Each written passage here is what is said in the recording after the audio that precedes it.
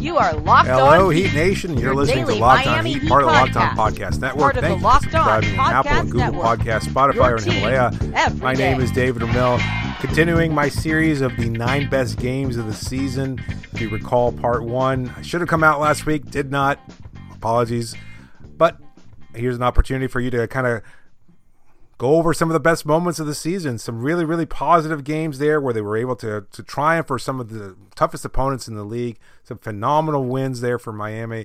And again, no real format to this, just kind of going over the context of those games, why they stood out, why they were special moments there. And I welcome any kind of opportunity from you guys to just give me any suggestions if you think that there's something I missed, or if you think that, there's some games there that I could have included and I have not done so. There was the loss to the Los Angeles Lakers at home. That was one of the best games of the year. Unfortunately, it wound up being a loss. The second to the Lakers, and one of the first home loss of the season. It was still a really, really good game, a fun game to watch against LeBron James and a really stacked Western Conference contender there. But as far as this list is concerned, just wanted to continue to focus on the positives, focus on the wins throughout the season, because there were so many. And it was just a really, really great season. And whether it resumes or not, who knows? But at this point, we can just kind of go back, look at some of the best games, and just have some fun remembering why these games stood out and why they were so important. So I went over some really good ones, including a beatdown over the Houston Rockets, an overtime win over the Toronto Raptors, and of course that first big win of the season against the Milwaukee Bucks without Jimmy Butler in the lineup. But this was another game where Jimmy Butler would play a prominent role here, specifically because he was going up against one of his former teams, the Philadelphia 76ers. This was December 18th, 2019. The Heat had already lost in a pretty bad game to the 76ers at Philadelphia. This was the second time that Miami would face Philly at Philly, and it was a huge game because Miami had just 4 days before, they had won a game in overtime against the Dallas Mavericks. It was a thrilling game there. It was the start of a 3-game road trip. But then 2 days later, they lose to a struggling Memphis team. If you recall that at the time, that seemed somewhat inexplicable. The Grizzlies, not a legitimate contender. Eventually, they would become a playoff contending team. I still think that they probably played well above their weight class, but either way, they would wind up becoming a more consistent, better team throughout the course of the season. But at this point in time, in mid-December, they were not considered a very, very good team. And so when Miami lost that game, that was somewhat demoralizing. And I remember speaking to Myers Leonard just a few games later on and talking to him about, what it was that why this was a turning point for the season. It was because that Memphis loss was a wake-up call, that they may have to do things a little bit better. They have to tighten the way they perform. There was a really intense film session, and I remember a piece that came out, or a coverage of the game included some mention that there was a really intense film session where Kendrick Nunn and Tyler Hero had kind of been dressed down in front of their teammates and had been challenged to up their game a little bit better. So it was a really tough challenge for Miami. They would go again into a very good team. Philadelphia was one of the teams that has one of the best home records in the league at this point in time. And so it's a very, very difficult place to play. And Miami was able to just find a way to win. They moved to 8-0 after losses at this point in the season. And their overall record was 28 too. So for them, it was a nice trend to see that even though they had taken losses, 8 of them at this point, they would always find a way to bounce back against their next opponent. So I think that shows that Miami was resilient, they could learn from their mistakes, and they had enough talent to beat anybody. Only 8 players were active. Goran Dragic was out. He had a sore groin. Justice Winslow was still out with, what would become the recurring back issues there. Dion Waiters and James Johnson were not available due to coach's decisions. So it was a shorthanded team, and they were going up against a good Philly team that, obviously had a lot to prove against Jimmy Butler, who was booed every time he touched the ball. Bam Adebayo had a phenomenal game. He played the whole fourth quarter, and he showed some really exceptional defense against Joel Embiid. He would finish the game with 23 points on 9 of 16 shooting. And again, that defense, 9 rebounds and 5 assists to go with 2 steals and 2 blocks. The overall game, that separates him from all other big men in the league, I think. The fact that going up against a guy like Embiid, who's a dominant scorer and everything else, but I think Bam was able to really hold his own against Embiid for most of the night. He challenged him and a different style of play. Like Embiid is a much bigger body, but against Bam, it seemed like he was taking a lot more shots from the perimeter. He didn't want to challenge Bam at the paint as much. He would wind up going 1 of 5 from 3-point range, 8 of 19 overall for 22 points. He would also have 19 rebounds, being as big as he is, but Miami also tends to devalue the rebound a little bit. But for Adebayo, he just held his own, was able to challenge Embiid, make things difficult, and I think we started to see. Well, we had already started to see a lot of this throughout the first month and a half or so, 2 months of the season. But I think you're starting to get a lot more buzz about Bam Adebayo being an all-star level player. I mean, that was the discussion at this point. I know it sounds like I'm being somewhat arrogant in saying this, but covering the team, I was one of the first national writers to kind of just do a profile on Bam and everything else. But we started to see more and more people just noticed that Adebayo was having this incredible impact around the league. And I think this was one of those signature performances. If I recall correctly, I want to say it was a Friday night game on ESPN too, where it was just the attention was certainly on Miami and whether or not they would be able to respond against a quality opponent. There was the drama of the Jimmy Butler situation and everything else. And Miami just found a way to come back against this team and had a really big win there. This was also important because it featured a post-game quote that would wind up becoming a theme for the rest of the season when a reporter asked Jimmy Butler, if the team was more than just a one-star team. Jimmy responded, "This is a team of one star? Who's our star? Bam? I'll take it. I'll take Bam as our star any day. I ain't worried about what anybody says. We're content with who we are." So I think another thing to kind of that was not necessarily overlook, but to point out really is the fact that we had started to see more and more evidence of Jimmy the good teammate. And I think that's why this game kind of stood out as far as the national perspective, because here he is touting Bam as the team star. And I think that's the kind of confidence boost that Adebayo needed, or at least the kind of vocal public support that Adebayo needs. He needs to hear these things. I think everybody needs to hear these things. But even in the NBA, players with the kind of ego that they have, the confidence, maybe even arrogance that they have, they still need to be touted publicly like this. And I think it was a good move by Jimmy, and one that he probably, I don't know necessarily wholeheartedly believes, but he believes that it's also a two-star team. I think he understands that Bam is a very good, versatile player, and Miami will go very far with him being able to do everything he does. Jimmy's going to get his props no matter what. He's accomplished a lot in this league, even though he hasn't won at a high level just yet, but he's already accomplished a lot as an individual, getting the kind of accolades and attention that he deserves. This is an opportunity for Bam to kind of get into his own as well, and I think it was just a good start to, again, a theme that we saw much more consistently, where everybody on this team was supporting each other, recognizing that Bam was a great player. We saw other players throughout the course of the season kind of say the same thing about what a good teammate Jimmy is, and I think it was just for it to kind of become a prominent part of the post-game victory, I think is important for, on the national perspective, understanding that Jimmy may have been much maligned as a teammate in the past, perhaps deservedly so, but that wasn't the case in Miami. He actually seemed much happier here and much more supportive of his teammates than he had been in other places. So coming up next, the rookie Tyler Herro outplays an all-star. You're listening to Locked On Heat.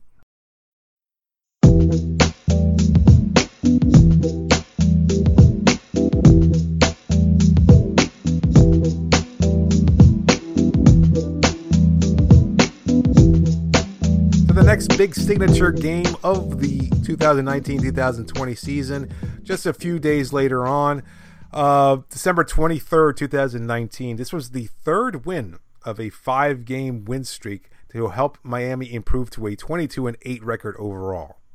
Again, following that loss to the Memphis Grizzlies, Miami just took a step back, reassessed, focused, and they had a big win following that loss to the Grizzlies against the Philadelphia 76ers. They came back home, faced some inferior opponents in the New York Knicks, and then they were going to take on one of the better teams in the Utah Jazz. The Jazz had been struggling somewhat. Now, they had also started off hot, tapered off a little bit. They had some consistency issues there. They had some injury issues.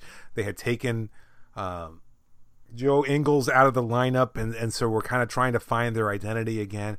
But obviously still a very good opponent with a lot of depth. And, of course, they also had Rudy Gobert and Donovan Mitchell, two upcoming All-Stars, that would wind up being, the focus of that team. And so going up against them was a real challenge for Miami, and Miami would wind up triumphing. Adebayo started off struggling against Gobert, actually. He finished just 2 of 10 from the field, but he started off just 2 of 10 rather, but he would finish 5 of 14 overall, went 8 of 10 from the free throw line as well to finish with 18 points to go along with a great overall stat line of 12 rebounds, 6 assists, 3 steals, and 3 blocks. So again, another big game for Adebayo, showing off that polished, that all-around approach that made him such a spectacular player. 4 starters finished within double-digit scoring, except for Duncan Robinson, who struggled with foul trouble. He only had 5 points in 20 minutes, and his streak of consecutive games with at least or more than 1 3-pointer was broken. He wound up not playing as effectively as he had in the past, but the rest of the starters took it upon themselves to just continue to push the pace offensively, and they also got some key contributions from their rookie Tyler Hero. He played 27 total minutes, finished 7 of 13 from the field, 3 of 5 from 3-point range to go along with 17 points, 6 rebounds, and 2 assists and a steal. So a good overall game for the rookie, and perhaps fittingly, he was the star of the game because he was the star of the fourth quarter at the very least. He hit 3 buckets in the final minutes of the game, and the Heat had shot well as a team during that period with several players, Adebayo, Dragic, etc., knocking down clutch shots. But Hero was just, I think, just one of the more exciting players. Like we saw being at that game, I remember specifically the energy level. We had started to see already, this was, again, late December, and we had already started to see that Tyler was exciting as a rookie, that fans at the American Airlines Arena really supported this kid and were very interested in seeing what he did. Like every time he had the ball in his hands, there was this incredible gasp, this expectation and anticipation of wondering what he was going to do with it. He had some real fancy dribble moves, and of course his shooting, all about that. But this game really kind of capped it off for him to hit these big shots, so these clutch shots at the end of the game there. In fact, the offense was running through Tyler Hero late in the game, even with Butler and Dragic in the lineup. I remember the locker room afterwards, players spoke about he was ready for the opportunity. I want to say that that Eric Spoelstra spoke about Tyler Hero being one of the players in that locker room that embraced these kinds of moments. And so that's where we already start to see that Tyler is one of the guys, along with Jimmy, along with Goran, along with maybe even Dion Waiters, as one of the guys that really relished the opportunity to become clutch, to take over games late in the game, and to be able to just make an impact that way. He dominated future Heat superstar Donovan Mitchell, with Mitchell saying after the game, he kicked my ass. He capitalized on my poor defense, and I'll take that blame for that. It's on me. He kicked my ass on 3 straight possessions, but we'll see him again. Of course, in a game later on, Miami would wind up falling to the Utah Jazz, but on this night in late December at least, Tyler outplayed Donovan Mitchell, and just a phenomenal game from him on those 3 straight possessions that Mitchell was referencing, wind up scoring the key buckets late in the game there, and that was the difference because Joe Ingles had actually been phenomenal for them. I was concerned about him. I remember this game specifically. I was concerned about him and Bojan Bogdanovic because they were just, he's such a good shooter, guys that could get to the line, that draw fouls. And in fact, Bogdanovic did wind up shooting 9 of 10 from the free throw line, and Ingles had a phenomenal game. He had been struggling, again, as he was kind of in and out of the lineup. But against Miami, he was 7 of 12 from 3-point range, and he was the difference maker. Him and Bogdanovic both were really the guys that were providing the most offense. Mitchell only wound up scoring 13 points and 5 of 18 shooting, so he was definitely somewhat outplayed by the rookie Tyler Hero. But either way, for Tyler to be able to kind of just come up in big moments like this was a signature moment game for him and for the Heat, I think, to be able to knock off a quality opponent, again, in the midst of a 5-game road trip. a 5-game win streak. So that was a phenomenal overall effort from them. And I think, one, that the Heat kind of established themselves as being able to knock off quality Western Conference opponents as well. They shot 24 of 27 from the free throw line. They had been struggling at the line prior to the game, but they were in the beginnings of what would wind up becoming a positive swing in that trend for Miami. They were 18th in free throw percentage before this game, but by the time the season would come to a stop just a few months later, they were 13th overall, hitting nearly 78% of their free throws. So a good opportunity for Miami to just get to the line, knock down their free throws, and get those easy points however they can get them. Coming up next, a home stretch there where Miami will wind up beating some of the better opponents in the Eastern Conference. You're listening to Locked On Heat.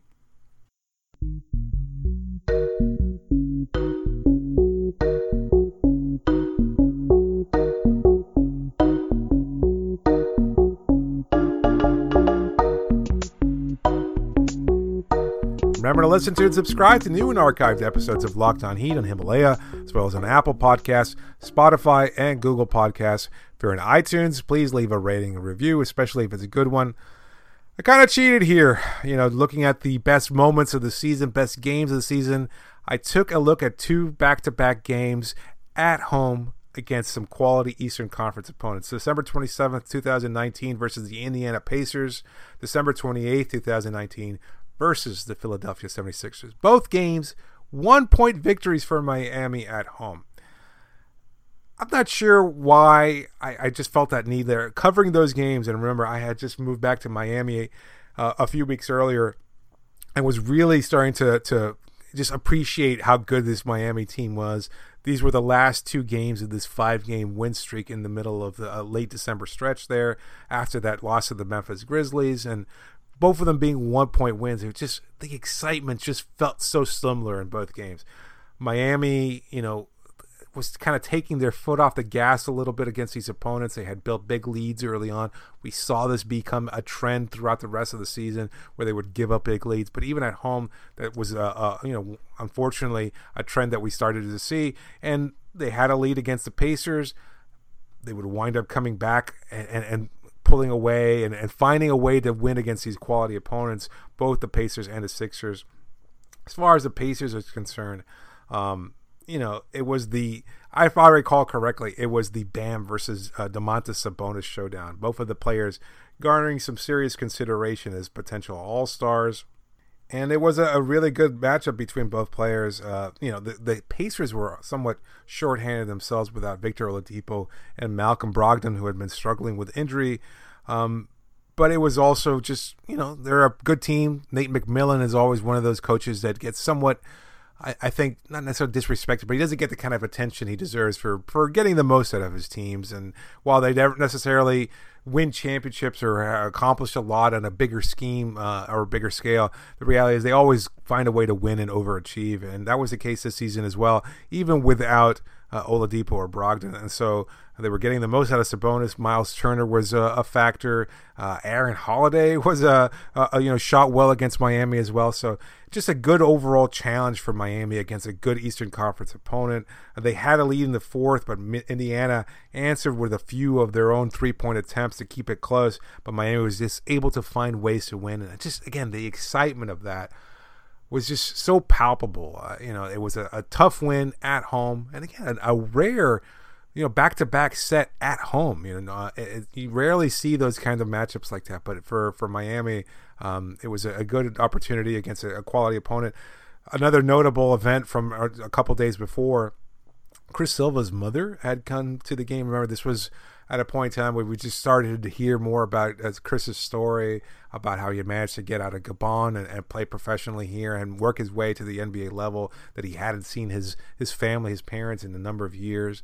He hadn't returned home for a number of years. And so following a piece by Anthony Chang of the Miami Herald, the NBA reached out to the Miami Heat, and the Miami Heat reached out to the NBA and kind of tried to negotiate some way of bringing his family over. And in fact, they were able to arrange for his mom to come, and she showed up in the middle of a practice there right around the Christmas holiday. And so it was just a great opportunity for Chris. And I spoke to him afterwards, and he was so excited, to be able to see his mom and to spend a few weeks with her. So a really nice opportunity there, and just a really great moment, kind of a very, very, very feel-good moment for the Heat and for Chris personally. So as far as the next game itself was another 1-point overtime win versus the Philadelphia 76ers. The Heat were the best clutch team in the league. They had improved their record to 11-3 following the win over the 76ers. It was a key event for a number of reasons. Josh Richardson was returning to the arena for the first time since his midsummer trade. The Heat had improved to 15-1 at home, 24-8 overall, and 6-0 in overtime. This was when Miami was just really starting to gain, I think, national attention as one of the more dominant clutch teams in the league. They just found a way to win.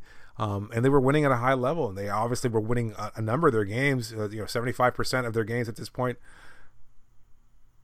And so for them to be able to continue to win in key situations, late game situations, I think just showed the resiliency of this team and the overall depth and talent that you never knew who it was going to be, whether it was Jimmy in overtime or Tyler Hero or Goran Dragic or somebody else coming up and hitting a big shot.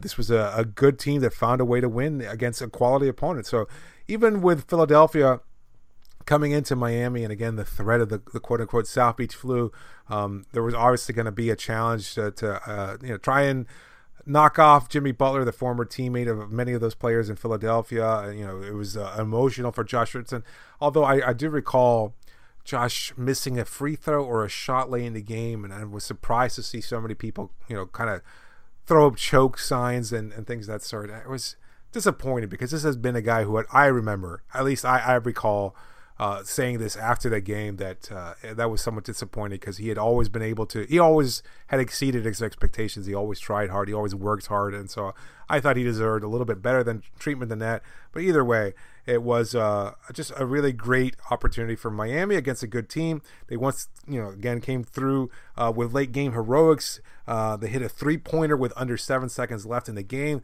to put Miami up 1 in regulation. That was Tyler Hero who knocked that 3-pointer down. And then on the following possession, the possession where Hero knocked a 3, and they were triple teaming Joel Embiid at the wing with Butler, Derrick Jones Jr., and Tyler Hero, and then Butler poked the ball free. Hero cleared it out, and in a fast break opportunity with, again, just under 7 seconds left, he just winds up putting up a 3. Big, just big cojones on the kid to be able to take that shot in a late game situation like that. Again, they were able to tie up the game later on and wound up going into overtime.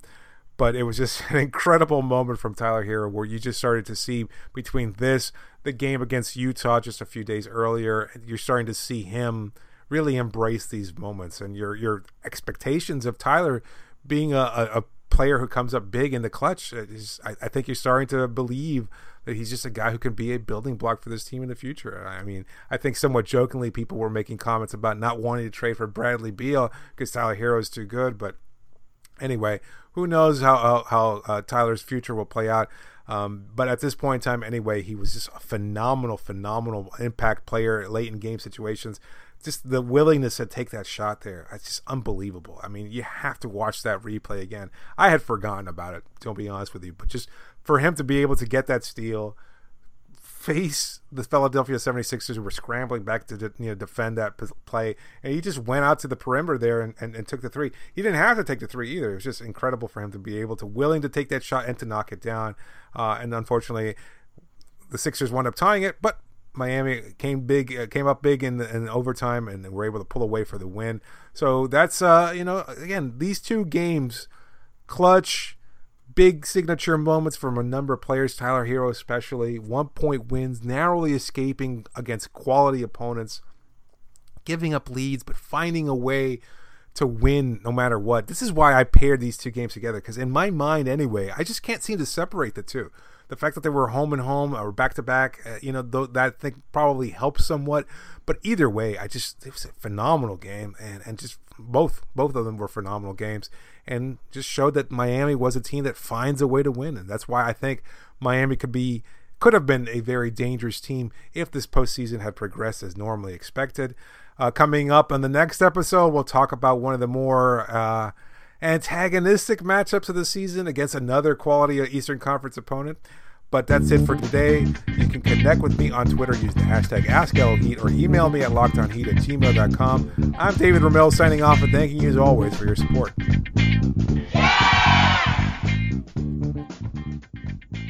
Wrap it up, Dave.